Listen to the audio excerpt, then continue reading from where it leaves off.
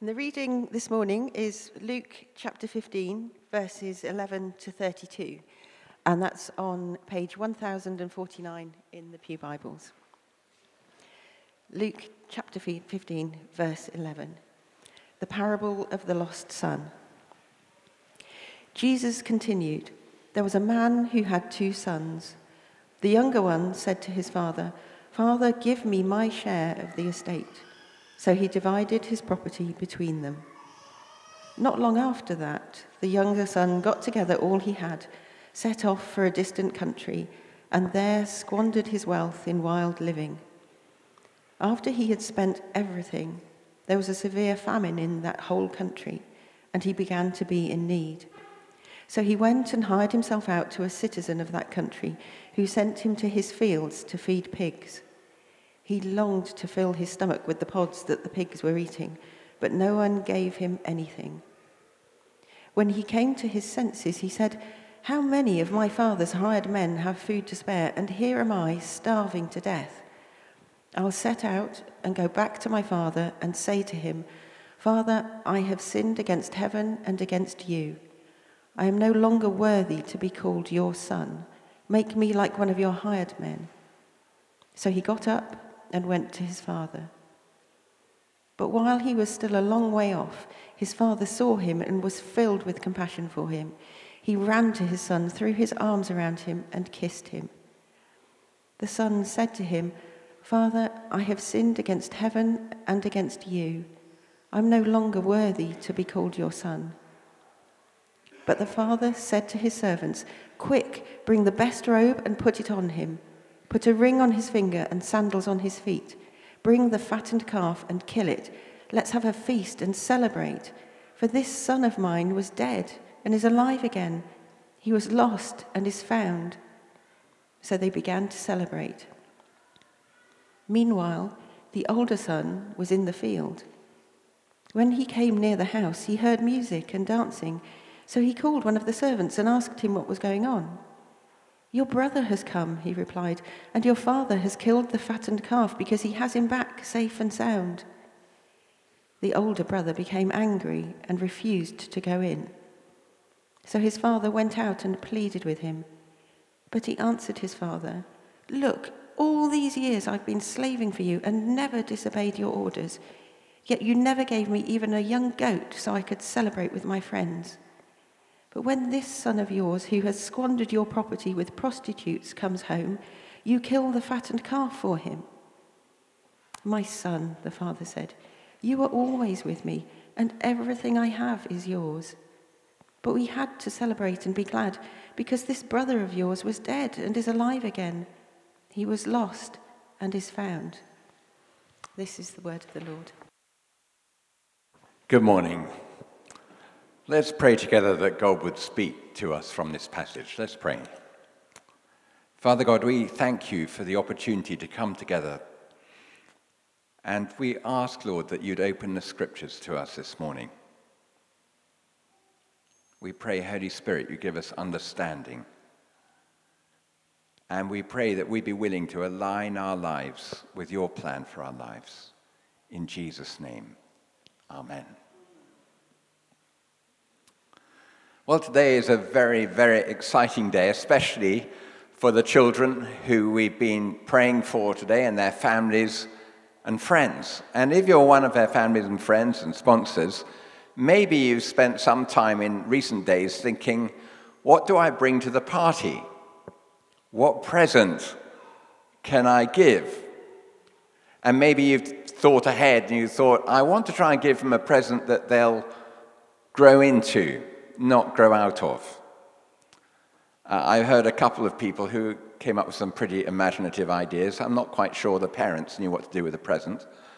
My father-in-law turned up to a baptism he was about to take, and he realized on driving towards the service he hadn't bought a present yet, so he stopped off at a garage and he presented this baby with a football, which I thought that was forward thinking.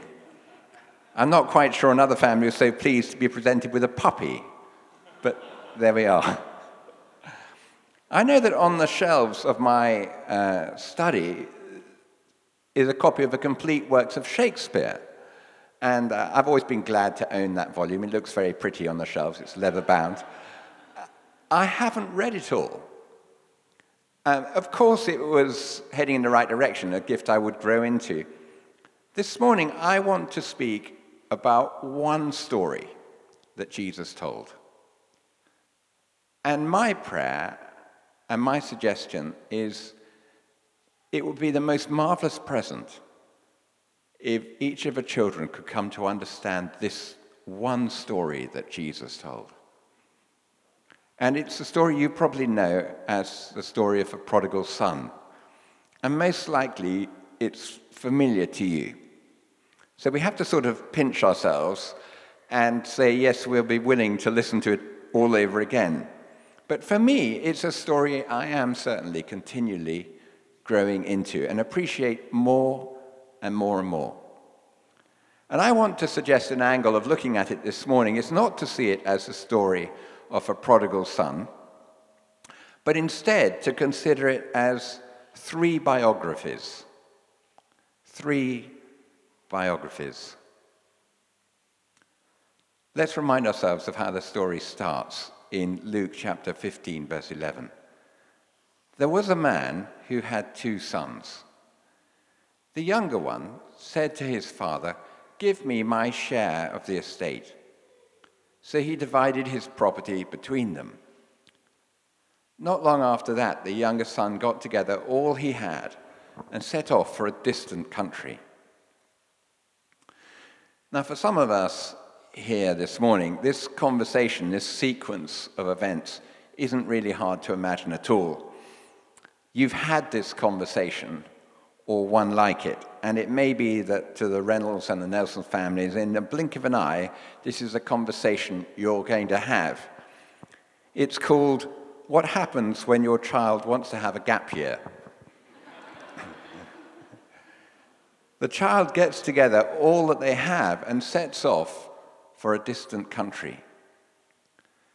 And as Jesus tells this story, this son, from this point onwards, faces disaster. Everything that can go wrong does go wrong. This son's chosen destination isn't named, but it's a long way from home. We're told he set off for a distant country. His financial planning wasn't very advanced. He set off with all that he had.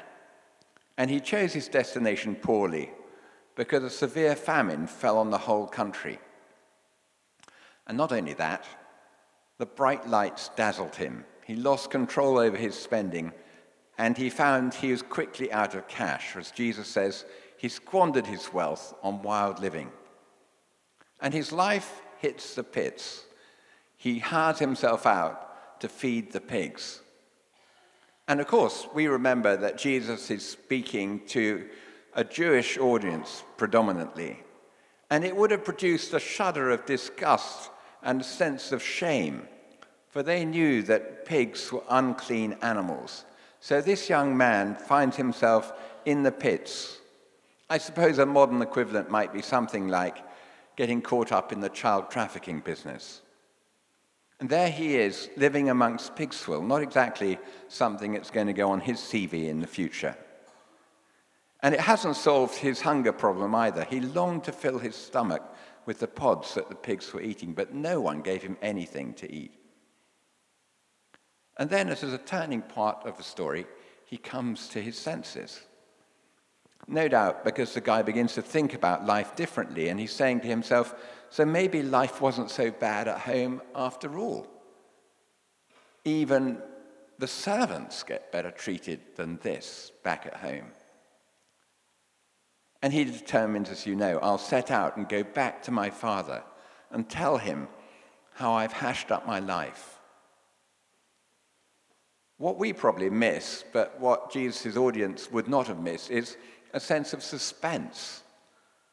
What will happen when the boy gets home?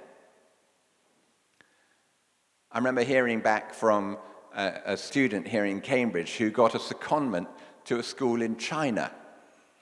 And it was during the long holidays. And he was not allowed to be an evangelist. He was not allowed to preach But he was allowed to teach English. And what he used to do, which was quite canny really, he used to tell them the first part of this story. And then he'd stop at the part where the runaway son comes home, and he'd ask these young children in China, what do you think the father will do? None of them guessed. None of them would guess, he told me, the right ending. It's a surprise ending. The father runs out to meet the son, doesn't he? And the father says to his servants, quick, bring the best robe and put it on him. Put a ring on his finger, put sandals on his feet. Bring the fattened calf and kill it. Let's have a feast, let's celebrate. For this son of mine was dead and he's alive again. He was lost and he's found. And they began to celebrate. And the takeaway point I would like us to see here is there's a safe place to go. There is a safe place to go. There is a person to go to when life isn't working out. There is somewhere that love can be found, and someone who will love you, however in the pits you feel, or whatever hole you're in, whether you've dug it for yourself or not. And maybe we've heard this story before many, many times. Maybe we're not at all surprised by the outcome of this story. But let's remember, there is a place to turn to. And I'll come back to this later on. But my suspicion is each of us have a part in our lives where we will find ourselves living out each of the three biographies. It's very unusual if there isn't some time in a life where you feel you've hashed up. You would be exceptionally fortunate if you go through life without wondering at some time or other, who will love me, seeing what I'm really like? And the good news for this runaway son was that the echoes of the music in his father's house never really left him. It became a theme tune in the distance, but it drew him back again. There was love for the boy who hashed up. I think there's no better gift, of course, than a parent can give to his child than you'll always be welcome home. You'll always be welcome home. And we see that the father in this story was on the lookout for his son. That's the implication, that every day the father was scouring the horizon. Because we're told in the story, as Jesus tells it, when he saw his son a long way off, he ran towards him. And as we know, he celebrated. Well, let's move to the second biography. Because though we often know this story as the story of a prodigal son, it isn't actually just the story of a prodigal son. It is also the story of the other son, the stay-at-home son. It's literally as if Jesus breaks into this story and says, meanwhile, back on the ranch. And then we get introduced to this second son. And what are we to make of the older child? Introduced in verse 25. He really isn't someone that it's easy to warm to, is he? I don't think he's meant to be. For a start, he's introduced to us as a party pooper. The rest of the family are busy celebrating. The music is loud, the feast's begun, and he's out in the field, avoiding it all. He stays away from the party, and when he hears what it's all about, he certainly doesn't rejoice, and he certainly isn't glad that his brother's come home. He can't even acknowledge that it is his brother who's come home. Do you notice that when he talks to the father? When this son of yours, who squandered your property with prostitutes, comes home, you kill the fatted calf for him? What's happened to this child? It turns out in a way that neither of these children are particularly attractive, are they? How did he become like this? It's quite a warning. The older son, to most people looking on, would have been nothing but a success story. Not a hint of suspicion of pig swill anywhere near him. No doubt the people he met often doffed their caps to him and deferentially recognized him as the oldest son and the heir of a fortune. But inside, evidently he was miserable. Perhaps it's what happens when you live amongst beauty all the time. You don't appreciate it so much after a while. Perhaps we need to notice, by looking more carefully at Luke's gospel, what Luke tells us at the beginning of chapter 15, namely that Jesus is actually talking to two very different groups of people as he tells his story. Listening on that day in verse 1, tax collectors and sinners were all gathering around to hear him. They were people whose lives were messed up and knew it. They were people who could describe the far country very well. They'd been there. They found that it was a very lonely planet indeed. But there were also, in verse 2, the Pharisees and teachers of the law, and they lived within earshot of the speaker day by day. They took the scenic route to work every day. They'd become largely tone deaf and blind to the beauty of what stood in front of them. And while Jesus, God's Son, is drawing to himself all kinds of people, and more people are coming alive to God's love, they, the Pharisees, have become sour and harsh. And just as the elder son in the story, instead of being glad to see his brother, came home angry, so the father in the story doesn't reject the older son. He goes out to meet him too. It may be a shorter journey, but he makes it.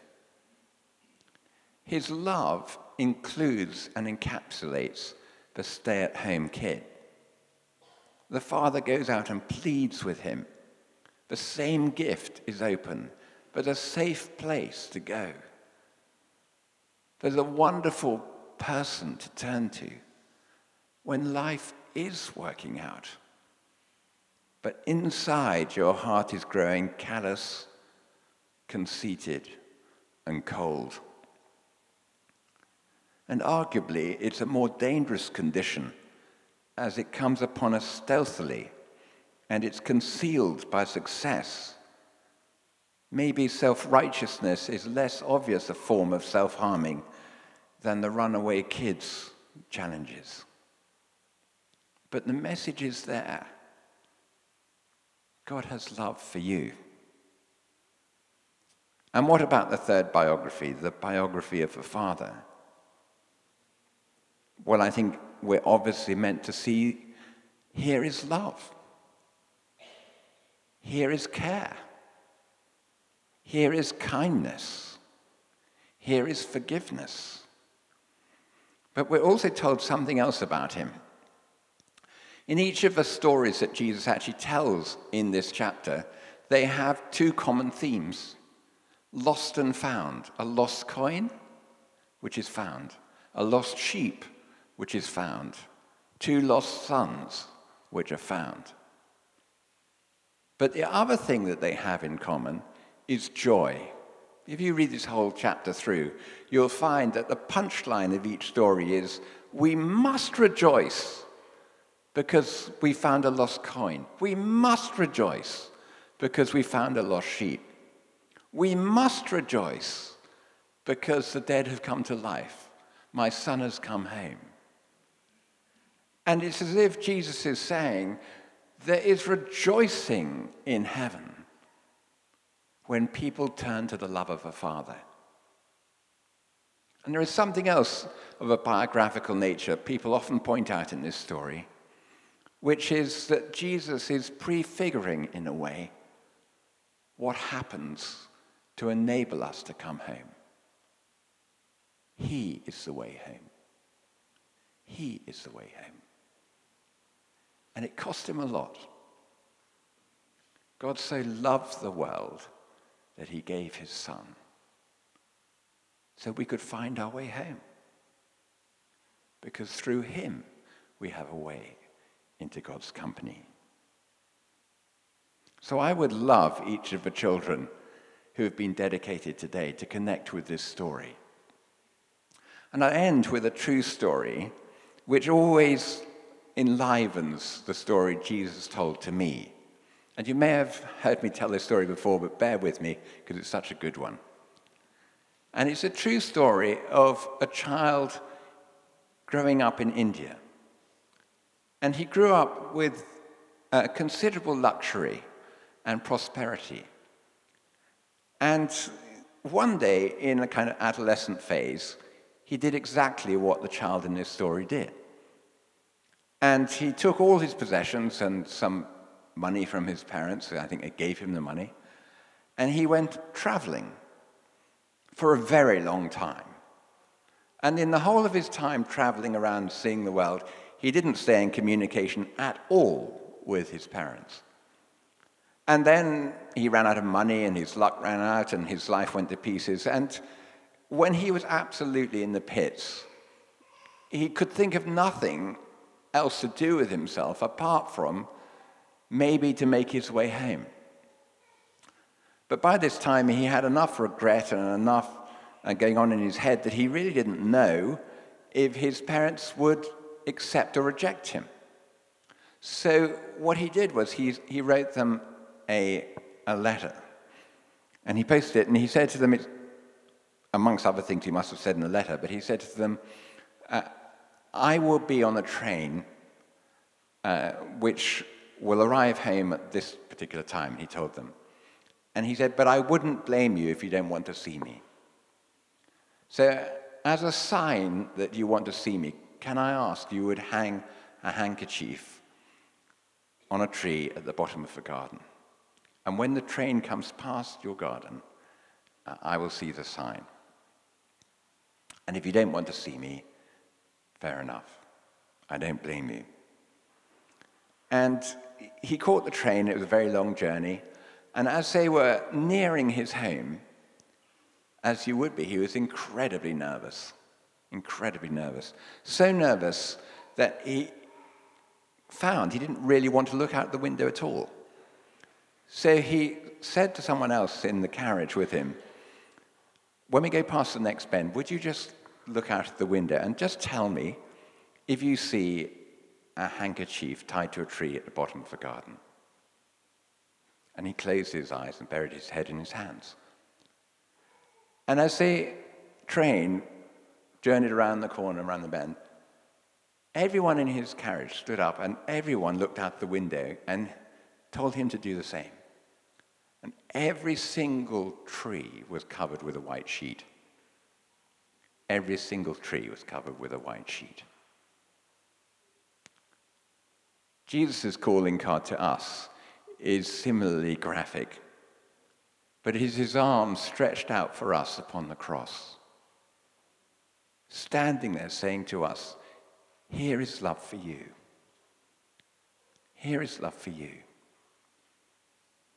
For chances are in our lifetime, we will find ourselves occasionally being the runaway kid, needing to come back to God and asking his forgiveness. Sometimes we might even be the stay-at-home kid.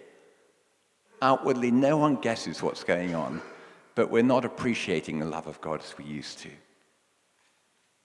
And just occasionally, you will have the opportunity to act as the father with love and compassion to your children and to others, and to say, I've got love for you, whatever's going on in your life.